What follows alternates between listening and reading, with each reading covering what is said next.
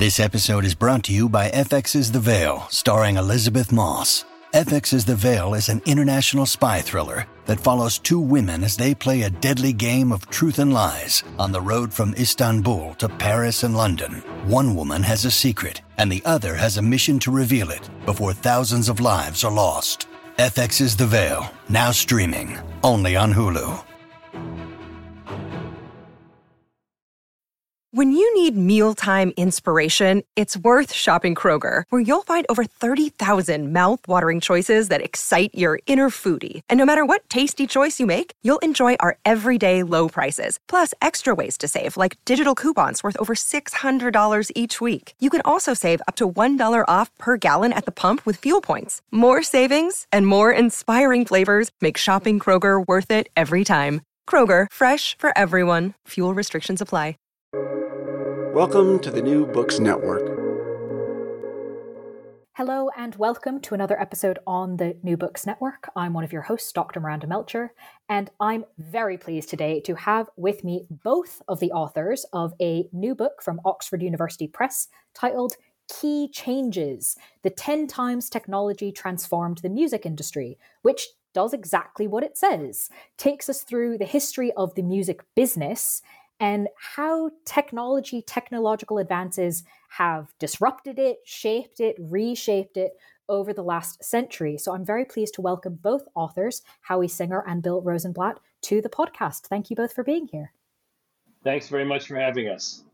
Ditto. Could we start off, please, with a bit of an introduction of each of you and explain why this book, why write it together? Sure. This is Howie. And I worked for Warner Music for 15 years, one of the largest music companies, and had joined them after getting started with startups as the digital transition happened. So I had a ringside seat both from the startup world and the major label world on the transitions that occurred from CD to Napster to downloads to streaming and beyond today, and always thought when I left Warner, which happened 5 or 6 years ago, that it would be interesting to write a book about what I had lived through. But many of those books got written because Napster was such a colossal change in the industry. So there are a number of books about those most recent eras. And the more I thought about it, the more I realized that this was not a new story. This was not something that had occurred to the industry just in the late 90s. It was something that went right back to the beginning of the industry and the founding of the phonograph and the music business, and decided that what was really needed, because I couldn't find anything like this, was a book that covered the history of technology in the industry right from the start, and was busy doing other things, consulting and teaching at NYU. Bill and I both teach data analytics at NYU. And then when March 2020 rolled around and we locked down for COVID, I started writing that book. And I wrote a couple of chapters and sent it to people who were knowledgeable and whose opinions I valued. And one of those people was Bill. Sure. And so I have a background that's in some ways similar to Howie's, in some ways a little different. We're both educated in computer science, at least partially. I also have some training in business and finance. After I graduated from college, and actually after grad school, I'm also a musician of sorts. I'm the son of two musicians. My father was a classical musician in the Philadelphia Orchestra. My mother was a pianist. And I did radio in college and thereafter, always for nonprofit radio stations. And I've done various things professionally related to the music industry. I got to know Howie just before he started his job at Warner in the early 2000s, and I've been a consultant since the year 2000, having been in positions relating to IT and the media industry before then for a few years. And I'm also an author of a couple of technical books. I've been an editor of a technical book. I've been a magazine columnist in the IT industry. And so when Howie first came to me with this idea, I had three thoughts. One was his original idea was to write a textbook for a class. And having worked in higher education publishing, I said to him, well, nobody really writes textbooks anymore. That's kind of a dead field. Number two was I felt that this would make a great trade book title, meaning, of course, a book that you buy in a bookstore such as Waterstones or Barnes and Noble. And then number three, my thought was, would you like any help? And he said yes, because I really liked his idea. And it being the summer of the lockdown, the pandemic lockdown, I, like many other people, was thinking about writing another book. And his idea I thought was a lot more compelling than the ideas that I was thinking about. Makes sense then to join efforts. Thank you for giving us that background to the book. Getting into then its kind of overarching premise of focusing on format changes and revenues over time, can you help us understand why this lens is such a good way to understand the evolution of the music industry? Bill, perhaps you want to start off? I think Howie should start that one, actually. Okay. I thought you might talk about the phases of revenues and then sure. talk about the 6 C's. Yes, I can do that. So, sure. So, Howie had this concept of the 6 C's, which he will explain shortly. But the other thing that had happened was I write for Forbes about the music industry and the media industry more broadly.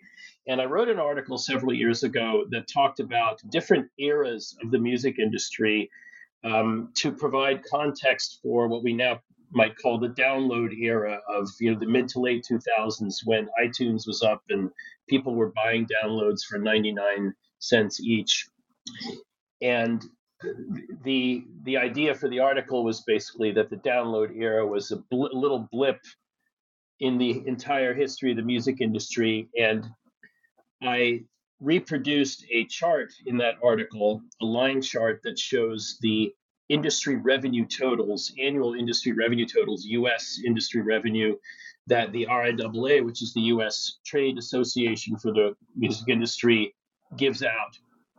And it really shows how different formats define different eras of peak revenue for the music industry, recorded music industry. And so the idea that the music industry is defined by eras that are driven by formats for distributing music to the public is something that I felt was important and I felt resonated.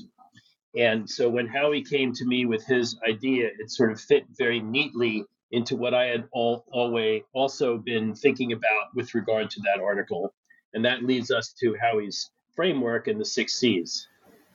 Right. And, that picture that is reproduced in our book as well, that shows these phases of the business, what tends to happen. And that chart only goes back, 50 or so years, not to the beginning of the industry, is that when, there is a mass market format, and the industry's had many failed formats, and we mentioned those in the book. But when the format takes over, whether it's tape cassette or vinyl or downloads or today's streaming and TikTok, the chart shows that in terms of the business making revenues from those things.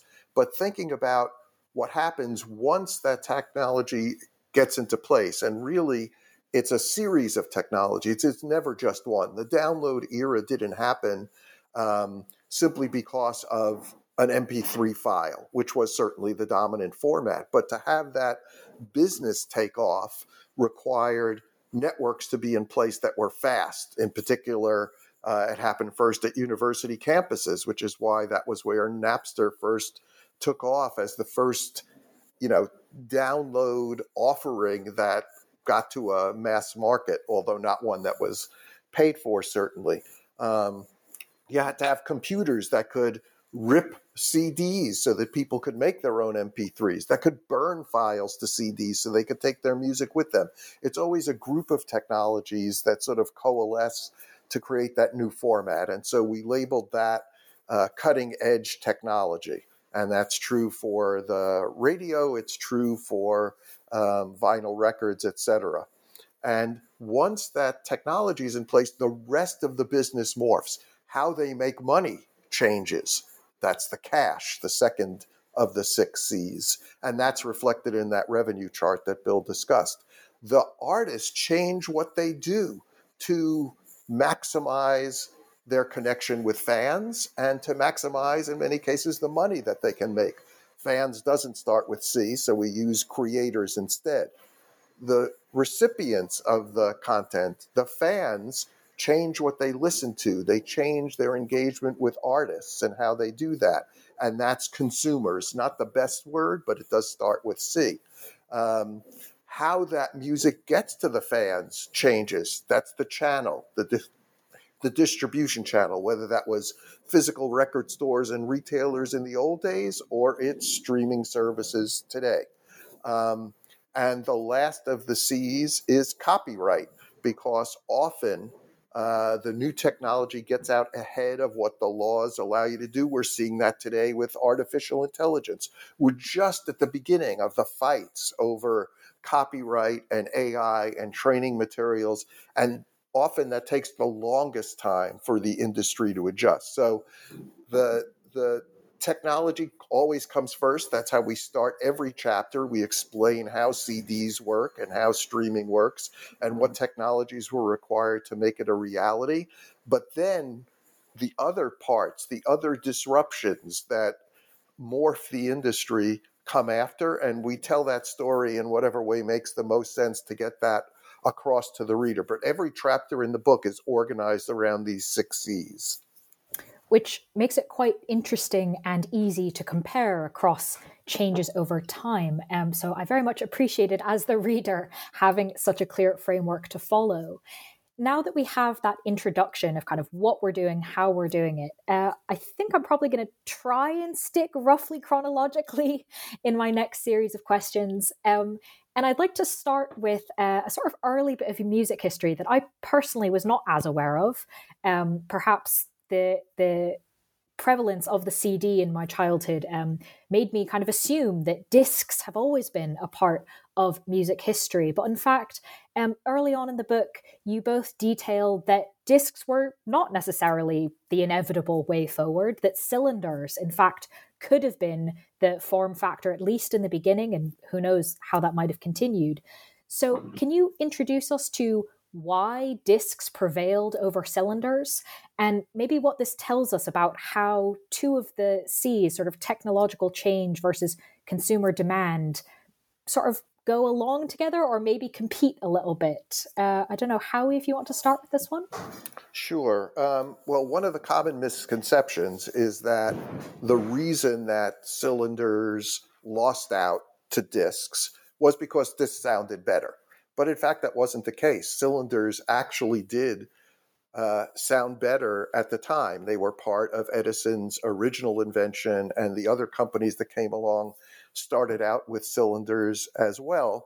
And, it is worth noting one thing that carries forward, and we do talk about these themes across time after we get through all the formats. We wrap up the book this way. This message that convenience wins out over audio quality is a consistent one. And it's not just the convenience of the use of the product, it's even the convenience to the makers of the product as well. And if you think about how a cylinder is stored, it looks like a can of peas or other vegetables. And in fact, that's one of the things that gave rise to complaints about recorded music being canned music. It's because the product was contained in a holder that looked like a can. But the discs were far easier for consumers to deal with. They were easier to change and mount on the product. They were easier to store. If you just think about your rack of vinyl records, you store them vertically, they line up, you can read the information on the spine of the product. Discs were harder to stack up. Even if you had many of them, you could stack them. But how did you then know which one was which? And they put the information on the end of the cardboard case, but it was much less user-friendly than those discs were. And in addition, manufacturing the discs and using the stamping and molding method that, by the way, is still used today. The way that products were designed and manufactured in quantity, it became much easier to make many, many discs than to make copies of cylinders, and that was yet another advantage to the manufacturers. So, the even the fact that the disc needed to have a paper label in the middle to prevent the needle from popping out of the groove, because as the turntable turns at a constant speed, the amount of time it takes to make sort of a full revolution gets less and less. And as you get to the middle of the record and the needle's going faster and faster relative to the getting around the disc, it would pop out. And so they put a paper label there, and that was a really convenient thing for the consumer. It could say the name of the company, and it's why we call them record labels. It could say the name of the artist, the name of the song. So there were a myriad of reasons that made the cylinder win out. And by the way, Edison was the last one to change because he thought technically that the cylinder was superior, and it was from an audio quality perspective, but it wasn't from the consumer's perspective. And as is typically the case, ultimately the consumer wins out. That is definitely not what I expected. So fascinating history. Bill, is there anything you'd like to add on this point? Well, I would just say that the convenience trumps quality, as Howie implied, the convenience trumps quality theme is constant throughout the history of the music industry. And even when vinyl formats came out, the 45 versus the 33, there was a format war. The Columbia Records came out. Peter Goldmark, a German Jew who escaped the Nazis. Actually, I don't think he was German, maybe Hungarian, but he was a Jew who escaped the Nazis. He came to the U.S., worked for Columbia Records, and led the team that designed what we now know as the 12-inch LP. And over at RCA Records, they had their own format, which was a 7-inch single, what we now know as the 7-inch single with a larger hole in the middle. And in fact, the 45 was designed to have better sound quality than the 33, simply by virtue of its faster speed, because the faster the speed is, the more physical vinyl or tape or whatever substance you're using can be used to encode audio. And so 33 RPM was a way of fitting a certain amount of audio material in on a single disc, the disc being the same size as 78 RPM discs, meaning 12-inch diameter. But actually, there was a better quality aspect to the 45. Of course, there was also a convenience aspect to the 45, which was that it was smaller, easier to carry around, and so on. But that aspect of it at first ended up sort of losing out. Then it came to the fore when rock and roll came out, and it became a natural fit for this smaller physical format. But we have the convenience versus quality issue play out with the two vinyl formats, and we have it play out with cassettes versus reel-to-reel and 8-tracks. We have it play out with various digital codecs in the download era. This just happens over and over and over again. And I think is therefore kind of worth highlighting how early it starts and, as you've just said, how frequently it continues. So on that sort of idea of continuity, Howie, you've already given us some examples of things that they start all the way back there, right? Foundational elements like it being called a record label, because it literally is a label. What are some of the other foundational elements of the music industry that were established, I think, especially in the era of the phonograph? There seemed to be quite a lot in that period.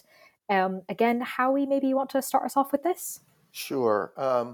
So what's interesting is that, if we ask people, to talk about the foundational elements of the industry, they'll think of Edison. We have the person who we have a photograph of in the chapter on phonographs is Thomas Edison, and certainly a great inventor, but he was not the greatest businessman when it came to the foundational elements. And it was Emil Berliner who invented the gramophone, who put many of the pieces in place. He focused on discs rather than cylinders, which we've already talked about. He focused on playback only. The first phonographs had recording capability, in part because Edison thought a big part of the business would be dictation machines. Obviously, if you're not recording and only doing playback, you can make cheaper machines, less features, less complexity. And Berliner actually had a speech in 1888, 135 years ago, where he said that discs would be standardized and playable on any machine, that there'd be a standard manufacturing process that could create millions of copies from a single disc.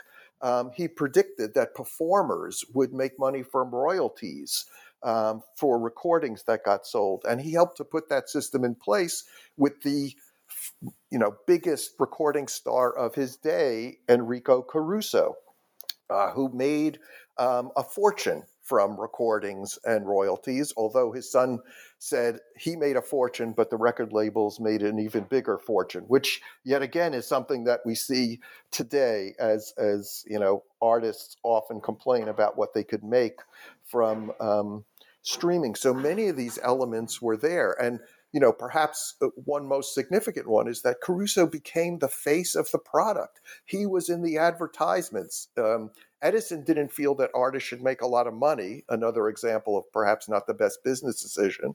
And he recorded choruses and church choirs in New Jersey, where his lab was located, because he didn't have to pay a lot of money for it. On the other hand, Berliner's company was willing to pay Enrico Caruso quite a bit of money. It was so much money that when the person recording him in Italy asked permission to spend the thousands of dollars to make the first 10 recordings with Caruso, the telegram came from New York saying that's exorbitant, don't pay it. He proceeded anyway, and to some degree, Enrico Caruso became, in a name that people can identify with today, the Taylor Swift of his day in terms of his level of popularity around the world. That is a pretty big deal and a very apt reference. Bill, is there anything you'd like to add on this one? No, that's fine. Fair enough. No, that was a very good answer. I'd love to move forward in history from the phonograph era to transistor radios, and especially the role that they play, as described in the book, in helping rock and roll become such a big deal. Bill, can you explain this link for us? Sure. So the one sort of funny thing to start with is, and this was part of the elevator pitch that we had to publishers when our agent and we were selling the book, which is there have been a bunch of books recently that about the history of the music industry that focus on what happened during the Napster era. And the theses of all these books are all basically the music industry was humming along fine until Napster came along and blew it up. Well, actually, there were several times that the industry got blown up over the past over a century, and our book discusses, and Napster being one of them, of course, and our book discusses them. And one of the times that the industry took a really big hit was right after World War II, which was probably the biggest economic boom in U.S. 20th century history, right after the Second World War. And yet, during this huge economic boom, the music industry's revenues were cut by about a quarter in a very short period of time because of this format war between the 7-inch 45 and the 33-inch LP from RCA and Columbia, respectively. And so now you get to the mid-1950s, and there's a confluence of events that caused the record industry to revitalize. And there was and Howie likes to mention this point, but I'll mention it here, that it's not just, and I think he mentioned it previously with regard to digital formats, it's not just one technology that comes out and changes everything. It's a confluence of technological factors that have to come together to create a way to distribute, a new way to distribute music to the public. And so in this case, there was a confluence of things that happened in the mid 50s around a combination of the 7-inch 45 radio and the radio as in stations and what they broadcast, and this pocketable transistor radio. And that happened around rock and roll and top 40 radio formats. So you had rock and roll, you had Elvis, you had Chuck Berry, and so on. And you had a growing interest among the electronics industry to create these very portable radio devices instead of the big clunky consoles that sat in the living room. And the transistor greatly accelerated that process. There were attempts to make pocketable vacuum tube or valve, as you would say on your side of the pond, radios, but they didn't work very well. That had very bad sound quality, short battery life, and so on.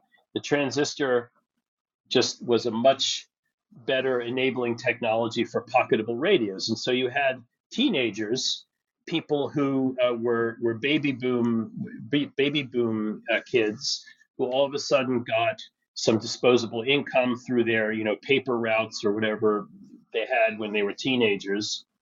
They could get a transistor radio for not that much money. Once the Japanese came in and the prices came down, they could go buy their 45 singles of Elvis and Pat Boone and Chuck Berry and Ray Charles and whoever else it was. And you had this whole big industry around that, which was further enabled and accelerated by Top 40 Radio, which injected this sort of virtuous cycle where the biggest hits got played the most often, which engendered more sales of those records at the record store, which would then turn around and report their top-selling records to the radio stations, which would then play those records, and the cycle continued. And so that whole combination of factors came together to create this sort of second piece of the record industry alongside the industry that was forming around the 12-inch LP, which was classical, Broadway, the new jazz that was coming out instead of 3-minute selections by Lester Young and Duke Ellington and Louis Armstrong onto 78s. You had the bebop of the era where people like Miles Davis and Dizzy Gillespie were playing long improvisations in clubs. Finally, they had a record format that enabled them to put those longer improvisations down, and so you had jazz as part of that as well. So you really had this bifurcated industry that happened in the mid-50s, and the transistor radio was certainly a big part of that. Staying on the topic of radio, because it is such an influential part of this, can you maybe walk us through, Bill, some of the quirks in US copyright law that enabled radio to be such a big deal? Sure. So it's another common theme in our book that some of these formats and their ascendancy in the industry were enabled by quirks or loopholes in copyright law that various interests in the business could identify and exploit. And so the part of copyright law that we're talking about here is this question that came up about whether sound recordings should get copyright protection. So musical compositions, and you can think of that as like the sheet music, those were always protected by copyright because they were writings, just like a piece of text is a writing, and just like a painting or a drawing is a writing. A piece of sheet music is something that you can give to a musician who knows how to interpret it, and then they can play it on their instrument, whatever that may be, or sing it. But the idea of a sound recording going all the way back to piano rolls, is that eligible for copyright protection or not? Well, that question was up in the air and was not answered, at least in the United States, until the early 1970s. And so there was a very long time when sound recordings didn't have copyright protection, and then starting in 1972, they had partial copyright protection, and the part that they did not have was what we call performance rights in sound recordings, which basically in this context means if you play a record on the radio, then you don't owe royalties to the record label or the recording artist. You do owe royalties to the songwriter or composer, assuming that it's in copyright, it's not public domain, but you don't owe any royalties to the label or the artist that did the performance. And so that made it sort of a lot easier and cheaper for radio stations to play records. They didn't need any permission on the sound recordings, and the ways in which royalties on the compositions were collected were what we call a blanket license, which is a bulk fee paid to a performing rights organization like ASCAP or BMI, or in the UK, you've got PRS. And you could just sort of pay them a lump sum or a flat fee that depended on your revenue. So the ease of licensing and the fact that you didn't have to pay for or ask permission for playing records really enabled radio to become a huge, huge promotional mechanism for music. In fact, I'd say a lot of people today are too young to have lived through the era where radio was by far the most powerful promotional mechanism for recorded music. If you wanted to get your record sold, you had to get it played on the radio. There was sort of no two ways about it. And so that led to payola, that led to all kinds of phenomena. But the root of it, I would say, or at least a root of it, was the fact that the radio stations didn't need to pay royalties. They didn't need permission. They could just go ahead and play whatever they wanted. Which is absolutely fascinating. Howie, is there anything you'd like to add on this point? I would, less related to radio, but again, to try and draw some threads from the start of the industry to what we're seeing today. As Bill said, piano rolls is where we trace the so-called mechanical license to make a copy related to the composition. That took years after the introduction of cylinders and discs until there was coverage for those in the early 1900s.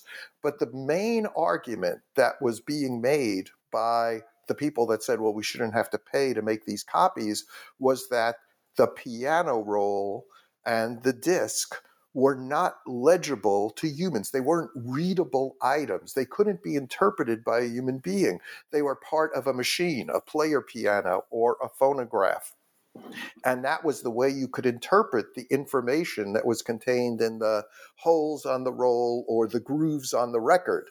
And that was the argument that was there. Today, that was one of the arguments. That was one of the arguments. Yeah, that was one of them. Yeah. Yeah. And today, in the world of AI, we have companies in AI saying, well, there is no readable thing within these AI models that constitutes the song or the music. We're seeing sort of, more than 100 years later, the same kind of arguments that we don't know what's in this black box of a large language model that's looking at the lyrics, and you can't necessarily find a copy of the song. So again, there are threads. It's part of the reason why it's useful to learn history, to connect the dots. Today, the same kinds of arguments are being made in court cases that revolve around artificial intelligence. Yeah, and there's another set of arguments around creativity that's sort of a common thread throughout the decades. And this is all quite apart from the legalistic arguments that various factions made about why sound recordings should or should not get copyright protection. And so one of the arguments made in the early days was, well, sound recordings are not creative enough. All they are is somebody interpreting what's on the sheet music.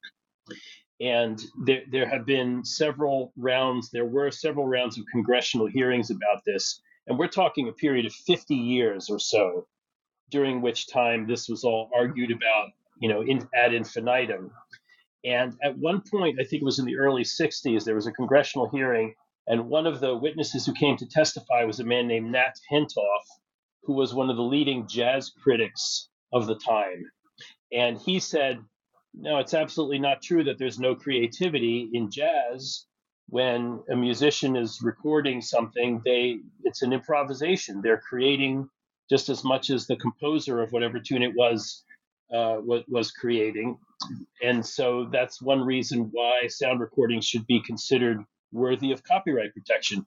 And the same arguments are playing out, just as Howie said, today with AI. Is AI really creating anything, or is it just a machine spitting out something according to an algorithm? I think this, in fact, is something I found particularly helpful about having such a clear framework to follow throughout the book, because it does allow these threads. If you're continually looking at copyright going, hang on, that's actually similar to what was happening back in that earlier period, and helps us see these continuities and trends. So thank you both for adding those pieces into our discussion of copyright at this point. However, as much as I could probably ask you so many more questions about legal aspects to this, I will move us on. And I suppose I am revealing my age a little bit, because I'm not really going to ask you kind of why was the CD era so big? Why was it such a big thing? I, in some ways, feel like I lived some of it. And in fact, I'm more interested in what you talk about in the book of being some of the friction points of the CD era, specifically this great sentence where you say, quote, "The unprecedented prosperity and fan frustration from the CD were like plates under the Earth's surface, rubbing against each other to form a fault line." Often we think of the CD era as being great for the music industry. This sentence suggests perhaps a bit more nuance to the story. So maybe Howie, you could start us off explaining it? Yeah. Well, first we should say it was great. It was great for lots of reasons. It was the most, profitable era for the industry. Although, if we go right back to that graph of the different formats, you can see, if you account for inflation as we do in the book, that there were peaks many times. Although part of the reason the CD proved to be so successful was that people like me, and I lived through it as well, we rebought our collection of vinyl records because there were so many things better about the CD and convenient. They were more convenient than vinyl. They didn't get scratched as easily. You could access track number 4 individually by pressing the right buttons. So there were many things that made it better. They were ultimately portable with the Discman, and I could listen on my headphones when I was out exercising. So there were lots of reasons that it was so successful. And it was so profitable. The industry charged more than vinyl. And there were even discounts at first that gave them better margins for this new format. But because it was so profitable, the industry actually made business decisions to drive people to buy the CD rather than the single. We've talked about, rock and roll and the A and B side being affordable for teenagers, but because the CD was so profitable, the industry actually, to some degree, waged war on the single. They wouldn't promote a particular song on radio, get people interested in this artist, in this music, and then when they went to their record store, there was no single to be purchased. It was only obtainable by buying the album.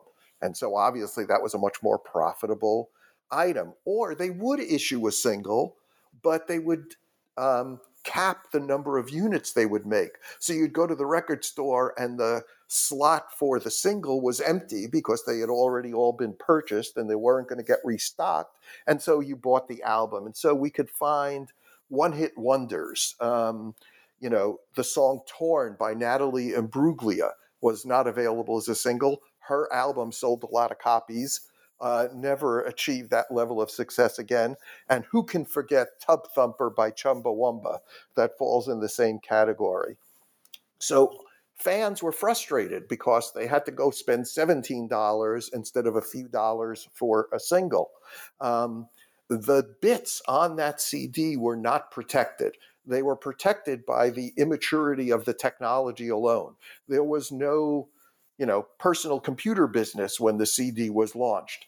And the computers that were around didn't have enough storage to even put the bits that were on the CD on the storage medium within the computer.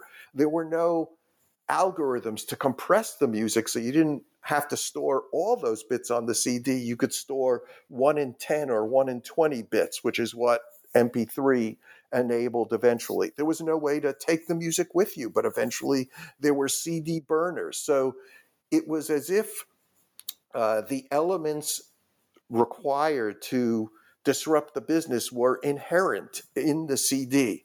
And the prosperity, the profitability of that product led the industry to make choices that when all those pieces came together in the 90s, late 90s ultimately, the last piece was a network fast enough to send the bits over so you could share it with your friends. It was as if, Napster was like, the earthquake that did shake the industry, but the fault lines were there already because of the decisions that had been made from the business, and the industry perhaps did not move as quickly as they should have because that probability was so great. That actually makes a lot of sense. Bill, is there anything you'd like to add on this? Well, another sort of element of frustration during the CD era that is, maybe a little bit less important than the elements that Howie mentioned, and has flown under the radar quite a bit for reasons that will become apparent shortly, is the fact that a lot of songwriters did not get paid their royalties for a lot of reissues of albums on CDs, or at least didn't get paid for a long time, and not until after lawsuits were filed. And that's because there was such a rush to reissue material on CDs that had been out on vinyl and tape formats, that there was a process of re-clearing the mechanical royalties on the compositions that got sort of put into a backlog. And there was a growing backlog of unpaid mechanicals on the music that was on albums that were being reissued on CDs. And the backlog just grew and grew and grew. And there was a tacit agreement between the labels and the music publishers, even as those two types of companies increasingly were under the same corporate umbrella, we're not going to hold these releases up. We need to get them out there in the market because they're selling like hotcakes, and we need to, get on this train before it, pick your metaphor, derails or comes to a stop or whatever it is. And so there were a lot of songwriters who didn't get paid their royalties. The Music Publishers Association sued the record labels. There was a settlement that amounted to tens of millions of dollars. And all of this was sort of kept very quiet because nobody wanted to air the dirty laundry from the industry. But funnily enough, I was actually studying this in connection with a litigation that I was involved with. I work as an expert witness in litigations involving these issues, and I was working on one of the Spotify litigations. And in Canada, the same kind of thing happened, but it was much more publicly documented. And so you could actually look at people saying certain things about how much unpaid mechanicals there were and how many albums were released before getting the rights cleared and all that sort of thing. And it was a really big amount of unpaid mechanicals. And so for everything in Canada that was uncleared, pretty much the same in the US and most likely elsewhere, although I didn't study UK or Germany, France, whatever. But that was a big sort of source of friction during the CD transition as well. Fascinating. I love the sort of behind the scenes, under the hood type aspect of this. So thank you for adding that in. Howie, is there anything you want to jump in and add further before we continue further? No, we can move on. Fair enough. The thing I'd like to move on to really is kind of something that, again, I hadn't really realized could have been an option earlier. But given these fault lines you've both just described, there does seem to be a lot of urgency and impetus behind kind of, okay, well, what's going to solve these problems? And so I was fascinated to read that the idea of music streaming actually came up inside the industry much earlier than I expected, but didn't take off until quite a long time after the idea had initially come up. What prevented music streaming from starting sooner rather than when it did? Well, there were, as we've discussed before, some of it was technological and some of it was business-based. So before I joined Warner Music, I was at AT&T and Bell Labs, and AT&T was a sponsor of the Rock and Roll Hall of Fame, and we actually built a streaming jukebox at the Rock Hall that contained every song from every inductee at the time By the way, that still exists in Cleveland. It's been updated and the technology has been changed. But the reason we were able to do it was that we had a high-speed network that ran from the server in the basement to the multimedia kiosks, which, by the way, had touch screens. So you requested the song you wanted to play or the artist you wanted to listen to by touching a screen. So there were a lot of elements in that product that resembles the streaming experience today, but there was no way to do that for the average fan. It took 12 minutes, even with a compressed MP3 file, to download it over, dial-up connections that were there in the late 90s. And there were services such as Rhapsody in the early 2000s, but they couldn't really compete with the Discman or the cassette because they weren't mobile. They were really tethered to the computer.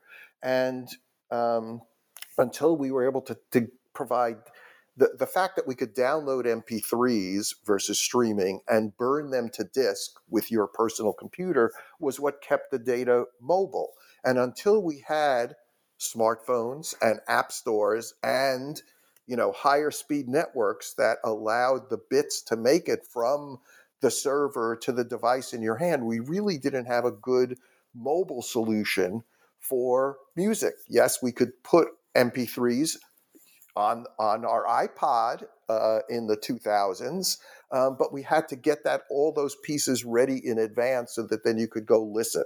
And of course, even having secure storage on those devices so that you could place the songs on a app that would work while you were subscribing, but then the songs would be unplayable when the subscription ran out or you didn't pay, was an important element too. So there were a whole bunch of technology pieces to make streaming, once again, a really convenient solution.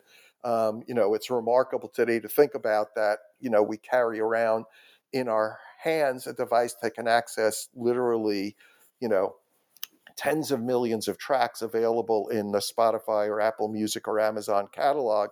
Yet when we started with the iPod in the early 2000s, the Apple ad was 10,000 songs in your pocket.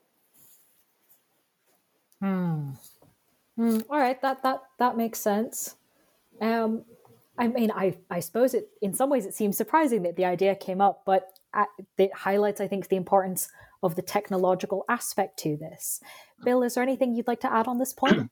Yeah, the other factor, those are all very important factors, but the factor that I also like to point to is that this model of you pay $10 or £10 a month and you get access to this enormous library, but that you don't own in any sense, was an unfamiliar model to consumers. There wasn't any real analog to that model in other forms of media. So consumers didn't really get it.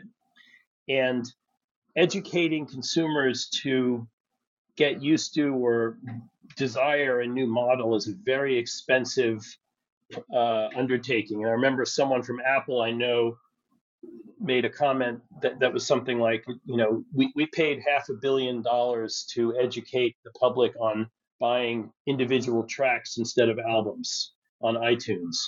And how much true that is or not is beside the point. The point is that it's a very expensive undertaking, takes a lot of effort and cleverness and time. And during the early days of interactive streaming, like Rhapsody and some of those other early services, none of those companies had those resources to do that education. And I actually worked for an interactive streaming startup in the late 2000s, one that didn't particularly succeed, certainly not in the US. There were a lot of services like that at the time. None of them were all that successful, even though all of them did pretty much the same thing. They all offered this big catalog for a subscription price or what have you. But then when Spotify came, they did two things that sort of broke the impasse. One was they came up with this freemium model where you could get free access if you listened to ads and you accepted certain limitations on the service. The record labels agreed to license into that. And then the other one was just all the hype that they got. There was a tsunami of hype that they got when they had launched in the Nordics and then prepared for their U.S. launch. Someone estimated that they got $1 billion of free publicity by all the breathless coverage in the news, the mainstream news, as well as the industry trade rags. And so there's $1 billion. That's double the $500 million that the guy from Apple said that they needed to educate the market about individual tracks. So those were the two elements that broke the logjam. And around the same time, there was a third element, which was YouTube, which had become an increasingly popular place to go for music on demand, had achieved its license agreements with the major labels. And so that was 2011. And after that, you see this just very rapid hockey stick growth in the interactive streaming market. And so it was all those factors together, once again, that enabled the growth of that market. So now that we've in some ways come all the way up to the present, gone from the discs and the cylinders all the way up to Spotify and streaming, I have a few questions about kind of zooming out and looking at the whole thing overall, the whole period of history.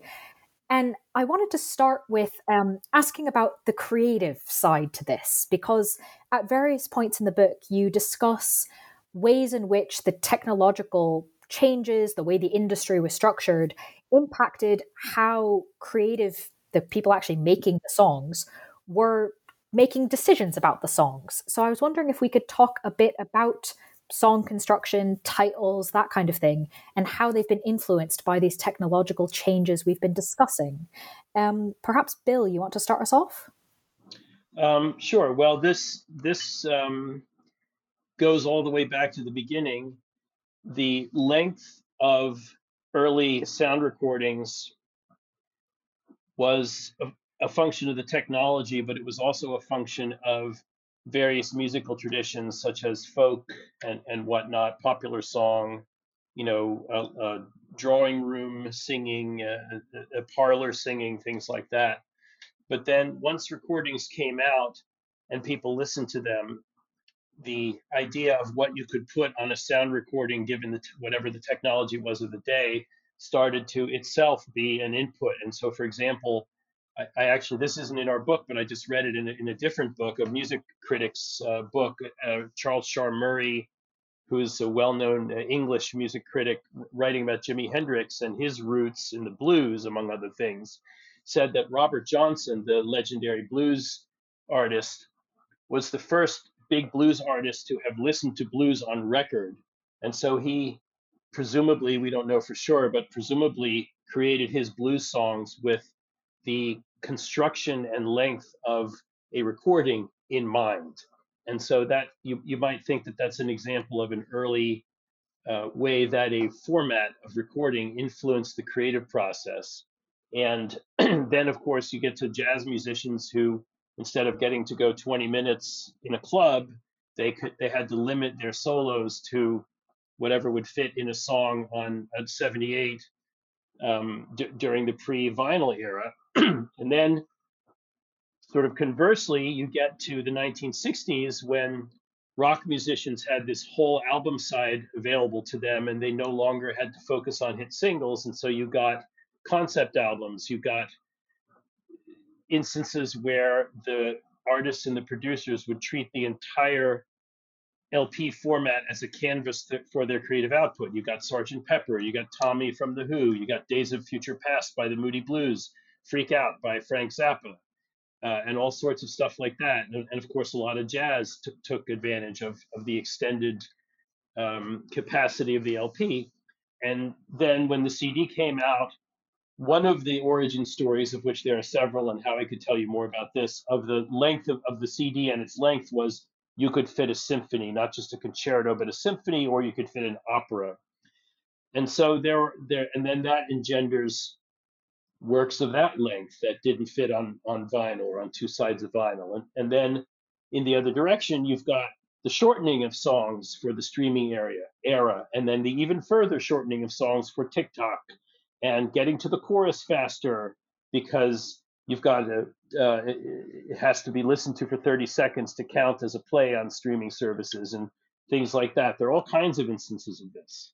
Wow, there's a whole bunch there. And I was so intrigued to see the change over time with the same sort of idea. Howie, is there anything you'd like to add on this point? Yeah, let's go all the way to today and talk about a couple of current artists and see how things are being influenced, amplifying on what Bill said, about streaming and TikTok. We have Pink Pantheress is a current pop artist, although calling her pop is a little bit misleading because she records in many genres, which is another creative choice that's happening because genre is becoming less important as we have access to everything on streaming, and we ask for similar songs or songs I might like. We're getting a broader set of tastes, and we're seeing global artists like BTS emerge, where artists are popular. Same thing is happening in Latin music, where that's becoming a much more important genre in countries where Spanish is not necessarily the native language of its citizens. But Pink Pantheress has an album where she has a whole bunch of songs that are a minute 30 in length. Very, very short. They're short in part because they want to engage people, and playing to the end is a good thing because the services observe when people click away quickly, they don't get paid. But if they click away before the end of the song, they're less likely to recommend that song in the future. But the collection of songs, the album, is made up of many, many short songs, lots and lots of tracks, because if you listen to the whole album as a playlist, you get paid on every one of the tracks separately. It's not based on the amount of time, it's based on the play of a track for at least 30 seconds. And so that's, one example. Another artist, Steve Lacy, became very, very popular on TikTok. And there's an example of how that's changing his interaction with fans and the length of the music. So as we know, TikTok videos are very, very short. He became very popular. He was selling out larger and larger venues. And as is common for artists who like to engage with their live audience, he asked the audience to sing along with him. And they did. And at 30 seconds, the audience in his biggest hit stopped singing. They didn't know the rest of the song. They knew the 30 seconds from the TikTok video. So, there are lots of examples like that. And if we want to rewind the clock all the way to beginning, I'm big on words and terminology. In fact, the reason we have a record album as a term is because of the restrictions on what could be recorded in terms of the amount of music on a disc. If you wanted to record a Broadway album on the 78 records that were, made of shellac in the early days, you could only put one song on the side of one disc. And so if you wanted a collection of 8 or 10 songs, you had to have a collection of discs. And to distribute them to fans, the record industry took the idea of the photo album, a binder with sleeves that could hold all those discs. And that was why we call it a record album, because it was a collection of discs. When we finally made a disc that was good enough, as Bill described earlier, to hold a concerto, we still called it a record album, even though there was only one disc. Interesting to see these things come together. And I'm just the mental image of singing along until it hits the 30-second mark and suddenly the arena silence. Just, really iconic, but probably deeply embarrassing for whomever is on stage at that point. So moving away then from that moment of embarrassment, a similar, or I guess not a similar question, but in the same vein of kind of looking at this as a big picture, I admit this is not just something that I think is worth discussing based on what you put in the book, but also something I've personally been curious about for a while. So I was intrigued that you answer it in the book. Why do people still listen to radio? And what does this tell us about the role of technology in the music business? Well, it's funny. There is a consulting firm called Jacobs Media that does these annual surveys. They're called the Jacobs Media Tech Surveys.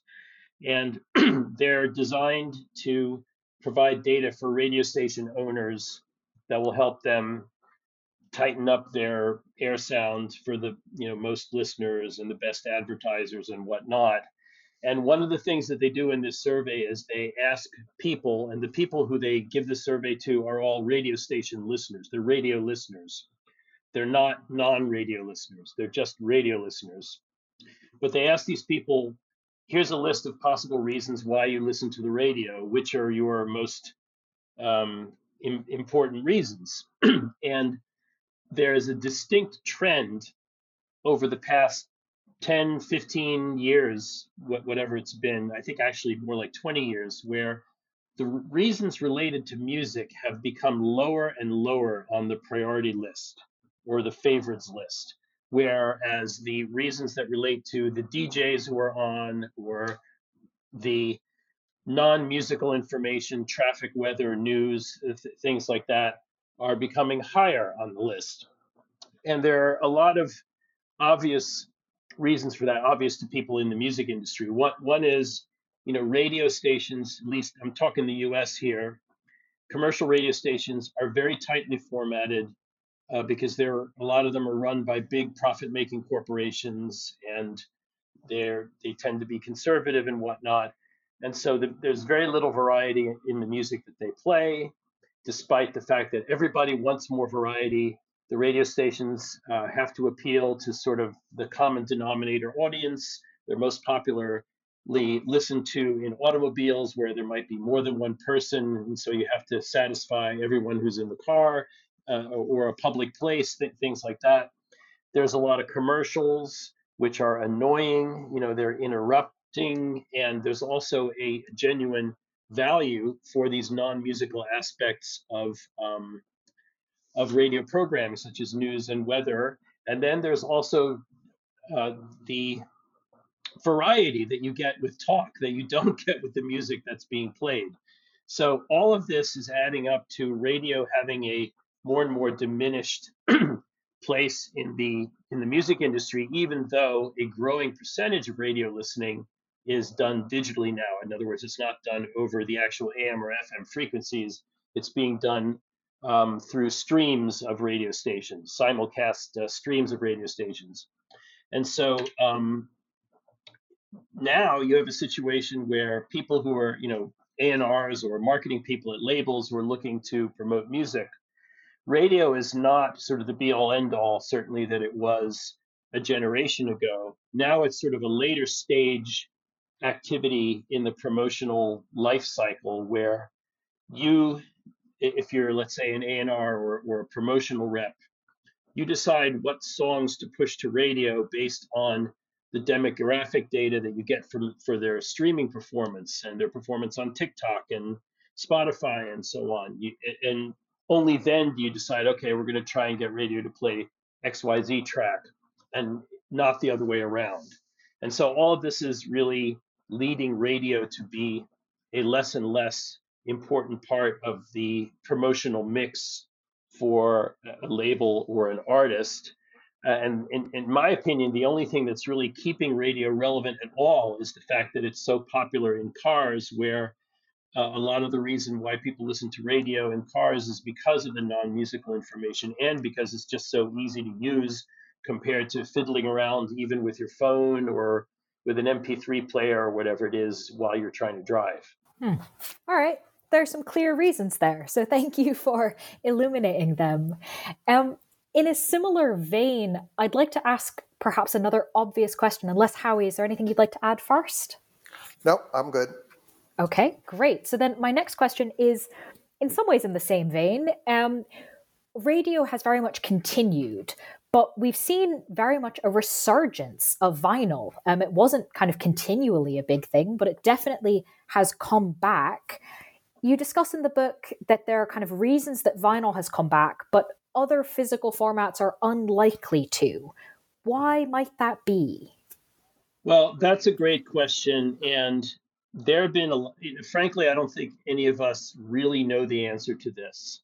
The vinyl revival, so vinyl was at a near death in the mid 2000s, and it's come back steadily ever since, to the point where, depending on how you measure it and whom you talk to, it accounts for somewhere in the low double figures percentage of the market. So maybe 10, 15% of the market, depending again on various factors.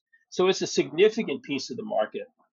And there are certain aesthetic considerations that you can point to, such as you have this nice 12-inch canvas for cover art, liner notes, things like that, that you don't get with cassettes and don't get with CDs. So that's one thing. Then you have this idea that there's this almost ritualistic aspect to playing vinyl, where you lay the disc on the turntable and you put the tone arm, and it's almost like a ritualistic thing. Whereas with a CD, you could argue that you're just throwing it into a slot, and there's nothing very ritualistic about that. There are a number of different reasons. I think another reason that perhaps is not talked about as much is that a lot of music nowadays that we consider to be, and maybe I'm betraying my age and my generation, a lot of music that we consider to be iconic now was first released on vinyl as the lead off format. And so that's a lot of classic rock, soul, even early hip hop, and certainly jazz and classical. When you think of those records, when you think of Abbey Road, when you think of Kind of Blue, when you think of Fulfilling This First Finale, anything like that, or even It Takes a Nation of Millions to Hold Us Back, you think about an LP. Maybe in the case of hip hop, you think of a cassette or a CD.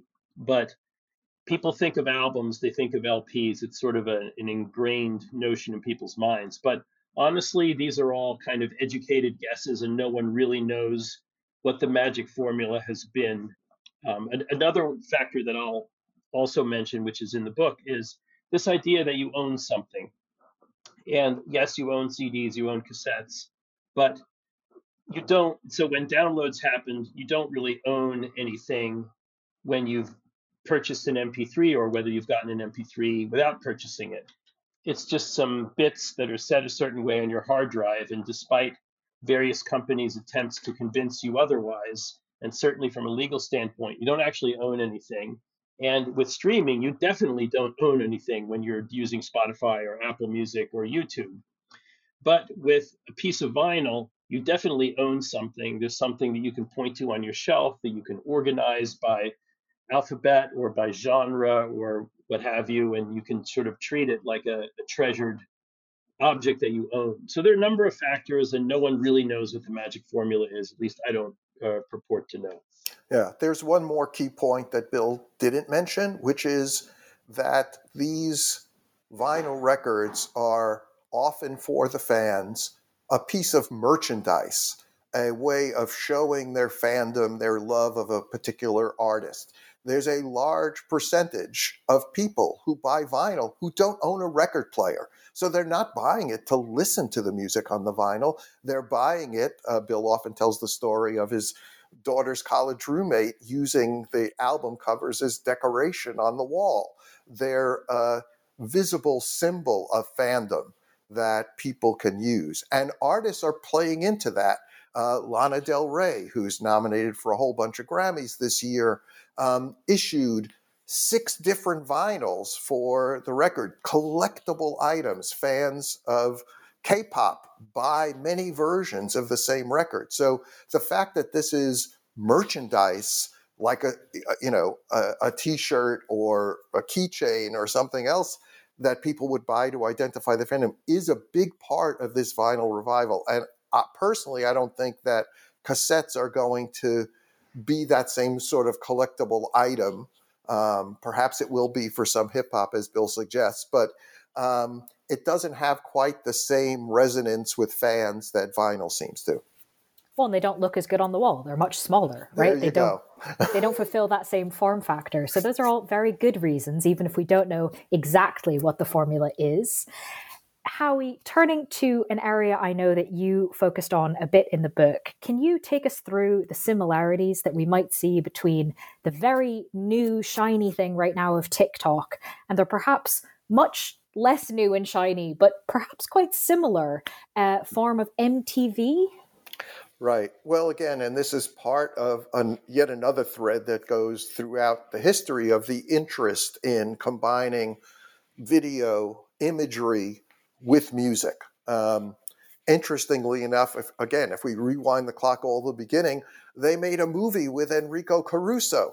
It wasn't a hit. It was a silent movie. So showing Caruso singing and trying to separately play the record to sync up with the silent movie before sound films were available was not a great solution. And today we see one of the biggest movies of the year being Taylor Swift's Eras tour. So there's always been an interest in seeing as well as listening to the artist. And obviously MTV fundamentally changed the industry. We got artists who were MTV stars as much as they were recording stars. We think of, Michael Jackson, certainly, although Michael Jackson was the biggest recording artist in the industry, there's no question that his videos, which at first were not played on MTV, there was actually resistance to playing anything other than rock with white musicians at first for a variety of reasons we go into in the book. But, he got even bigger and became the king of pop with Thriller and other seminal music videos. Madonna as yet another example where, her dancing, her visual imagery, if I mention a Madonna song to you, you may think of the video as much as you think of the recording. And TikTok, yet again, tells this same kind of message where we had influencers who were dancers. They weren't even necessarily doing their own music, but they were creatively expanding the audience for this music, and old stuff became popular again. So we have examples where, Nathan Apodaca, somebody nobody had ever heard of, on a skateboard while Fleetwood Mac's Dreams played in the background, and Dreams entered the top 10 on the Billboard charts again. So TikTok was more than a novelty. It was a promotional vehicle for music that perhaps the TikTok generation wasn't familiar with. And when MTV started, many of the labels did not want to give their videos for free because MTV wasn't paying to play them until there was demonstrated proof that showing these videos, much like Dreams on this TikTok video, could increase the engagement with fans. In some ways, we teach data analytics, and this was a natural experiment. MTV started not on the coasts, but in places where cables were laid in the street to get TV signals to places where over-the-air couldn't work. So you had many smaller markets, smaller cities, smaller towns that had cable. It was not in New York. It was not in Los Angeles.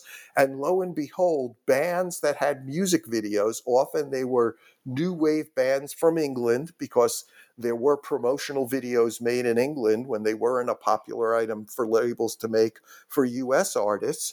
New wave bands would show up in Iowa or Ohio and play a concert, and it would sell out. And their records would sell out. So we had a natural experiment where they weren't as popular in terms of sales and ticket sales of records and ticket sales in New York or LA, but they were selling in markets where MTV had their videos on heavy rotation. And they were in heavy rotation because there weren't enough videos from the biggest artists because the labels weren't making them available. So the promotional value of these platforms, once proved in, got the labels to say, oh, we better go work with MTV, even if they're not paying at first. Ultimately, they did. And, oh, we better go work with TikTok because it is proving to be engaging with fans. So who knows what will happen then with TikTok as that engagement increases, as it does really sound like it's like to, given what happened with MTV. Well, I can add, I think we kind of know one direction it's going to go, which is if you're on TikTok and you discover a song you want to listen to, you can go click over to Apple Music or to Amazon or to Spotify to listen to the full track. But, if you're TikTok, you look at that and say, well, why should we give our customer that we've educated about this music over to somebody else? And so there are lots of discussions underway. What kind of more comprehensive music service should TikTok offer to its fans rather than turning its customers over to Spotify or Apple Music? So we may see TikTok become a competitor to some degree to the full-length, full catalog streaming services that are already out there. Well, and actually, this is already happening in a couple of countries. I think Indonesia, Brazil, and maybe one or two other, India, I think maybe. But TikTok clearly wants to do this. The labels are pushing back because of the issues of royalty terms and control and whatnot. And I'd also like to add something to what Howie said, which is one big fundamental difference between TikTok and MTV is MTV depended on record labels submitting videos to them to have anything to play on their channel. Whereas with TikTok, it's all user contributed. And much of the emphasis on TikTok is on just the people who upload stuff and use existing music versus the artists behind that music. And in fact, I found when I was looking around at this, there are a lot of TikTok users with names like, and I'm not going to remember this exactly, but just to give you an idea of the flavor of it, people have user account names like, the real Lady Gaga or the Taylor Swift channel. And TikTok doesn't really police this in any way, so people can do that. And then how he described Nathan Apodaca's Fleetwood Mac video, well, he was able to choose that music, and he is the one who became a huge TikTok star, in addition to Fleetwood Mac's song being re-entered into the Billboard charts, and a whole lot of interest around that album, and the album Rumors becoming one of the top 10 vinyl sellers of the year. But there's sort of more control and more focus on just the everyday users who are posting their videos with music. And so this is a challenge for the labels and the artists. How do we become part of this again? How do we compete, for lack of a better term, with the everyday users who are becoming big TikTok stars using existing copyrighted music? That's a very good point, and I think is a very open question. I'm quite intrigued to see what happens with it. But I do have one further question to throw in. If I've not complicated things too much already, I do have a final question to ask the both of you in this vein of what will happen next. And of course, I do have to make it about artificial intelligence. So to end the interview, where do you both think artificial intelligence might engender transformative change in the music industry? Well, I think first it's worth pointing out how much it's already part of the fabric of the music industry. We may not think of it that way, but whether it's, how playlists are generated on the streaming services, the data analytics that go into looking at the TikTok data and the streaming data and engagement on Instagram to predict which artists are likely to grow in popularity. Those predictive models use artificial intelligence. Artists are releasing new records in multiple languages where their translation of their voice into another language is built on a voice model. So there are a whole bunch of places already. Mastering of records. You can hire an AI mastering engineer through startups that are much cheaper than hiring some of the great mastering engineers who cost a lot of money. So we're already seeing lots of places. The area, though, where it's likely to be the most disruptive is in generative AI, where we're creating voices, we're creating instrumentation, we're creating new music, and it is hard to keep up with what is happening in that space every day. And I'll let Bill expand on that. Sure. So we are at an inflection point in the ability of people to use tools to generate just more music, but just sheer volume.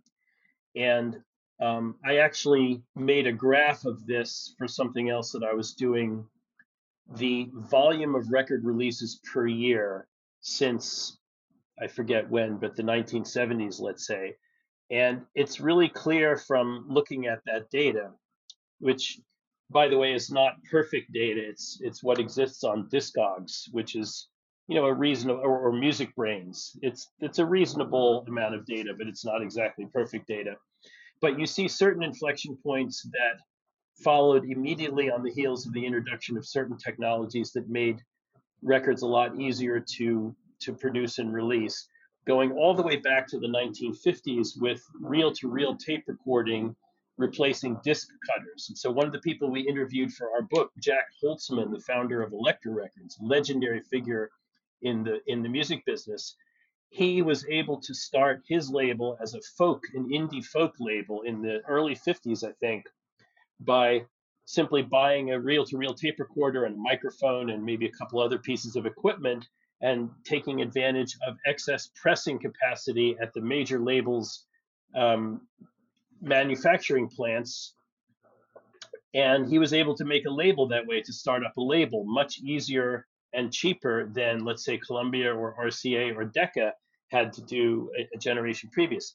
And so if you fast forward a little bit, you get to more recent enabling technologies such as the 4-track cassette Portastudio that artists started to use in the 1980s, and the most notable output of which was probably Bruce Springsteen's album Nebraska, was recorded that way. Then you go to the digital audio workstation, such as Pro Tools, and then you go to independent digital distributors like CD Baby and TuneCore that enabled anyone to get their music onto all of the digital services, iTunes, Spotify, et cetera, et cetera. Generative AI is another in this series of inflection points that's going to result in a dramatic increase in just the volume of music that's produced. And just to give you an idea that this is already happening, there are a couple of generative AI music startups. One is called Mubert, another is called Boomy, and they will tell you that their technology has been used to generate tens of millions of tracks of music, distinct, different tracks of music. That doesn't mean that they're all up on Spotify necessarily. Maybe a few of them are, but just the technology has been used to generate that many million tracks. And then if you look at somebody like Spotify, their catalog is maybe 100 million or a little bit more than that. And so we're talking the same orders of magnitude. And we've also been seeing in recent years that the pace of release of music has accelerated in recent years. And I think it's going to accelerate even further. Right now, we're at the insane, in my opinion, point where every day, something like 140, 150,000 tracks are released to digital music services worldwide. That's every day, which is 3 orders of magnitude more than what was released in the CD era of the 80s and 90s. And that number is only going to accelerate itself. And so I don't know where this ends up. Maybe we're headed toward a post-content world where, there isn't any necessarily particular interest in a specific piece of content, but just the ability to generate whatever content you want on demand in real time becomes more important. I don't know, but that's certainly a factor in where this is all going. Yeah, it is. I've said I participated in the Copyright Office listening session on AI, and I said this is all likely to play out in 2 places. And again, this is a lesson from history. It's going to play out in courtrooms and in conference rooms. Courtrooms because the artists, and this is not just musical artists, but authors and graphic artists, are filing complaints in court saying that their copyrighted works have been used to train these large language models or audio models without permission and without compensation. And if you read the filings in court and the documents that have been submitted to the U.S. Copyright Office, you can see the battle brewing over whether this is permissible under theories such as fair use, which have allowed other uses of copyrighted works without permission, or whether there will have to be payments. At the same time that's happening, you have negotiations underway between the major labels and startups and the largest companies. Universal is working with Google and particular artists to create voice models and music based on the recordings of those artists. So there are going to be conference room discussions to come up with new business models, and there are going to be courtroom fights over these rights. And again, history shows us this takes time. An individual case may be resolved quickly. It took less than 2 years for Napster to get shut down, but it took 10 years until the last of the file sharing networks closed its doors because of lots of machinations that we describe in the book. And so, when people have been asking us, what's the next thing after AI, Bill and I say, we're just at the beginning of AI, and this is likely to be a lengthy fight. And just as we said earlier, as the industry sees the growth in streaming slowing in developed markets, streaming is growing in terms of revenues around the world, but in the established markets, growth is slowing. And I think that's part of why we're seeing more activity on the licensing front to figure out the next major disruption, to get a business model in place, to take care of some of those other C's that we've described in our framework early rather than waiting till later. But the pressure of the court rulings will influence, how the money flows. Yeah, I would add to that. I'm actually, one of the things I'm doing now is I'm working on one of these discussions, as Howie puts it. And I would say that, between copyright holding representatives and the tech side.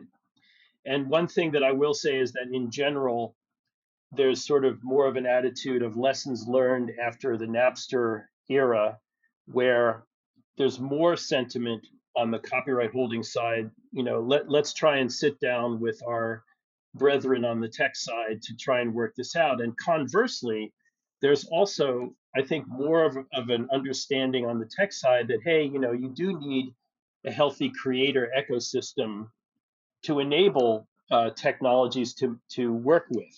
And it's not just, this content stuff, it's all a pile of bits, who cares, which was a lot of the prevailing attitude of the tech industry during the Napster era.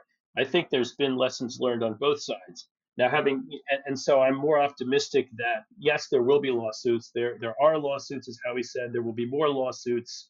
There will certainly be a lot of rhetoric and whatnot. But there's more of an attitude of, let's see how we can sit down and work this out.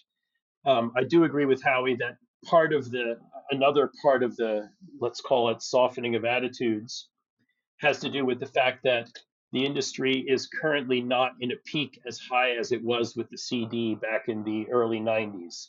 We're at a sort of a mini peak with streaming, but if you look at our revenue chart, for example, in the book, you'll see that the peak in revenues, even adjusted for inflation, is only maybe 2/3 what it was, if that, of the CD era. And so there is a sense that more growth is possible, and the growth is going to have to come from other means besides finding new geographic markets to increase streaming revenue in, such as Africa and South Asia and whatnot.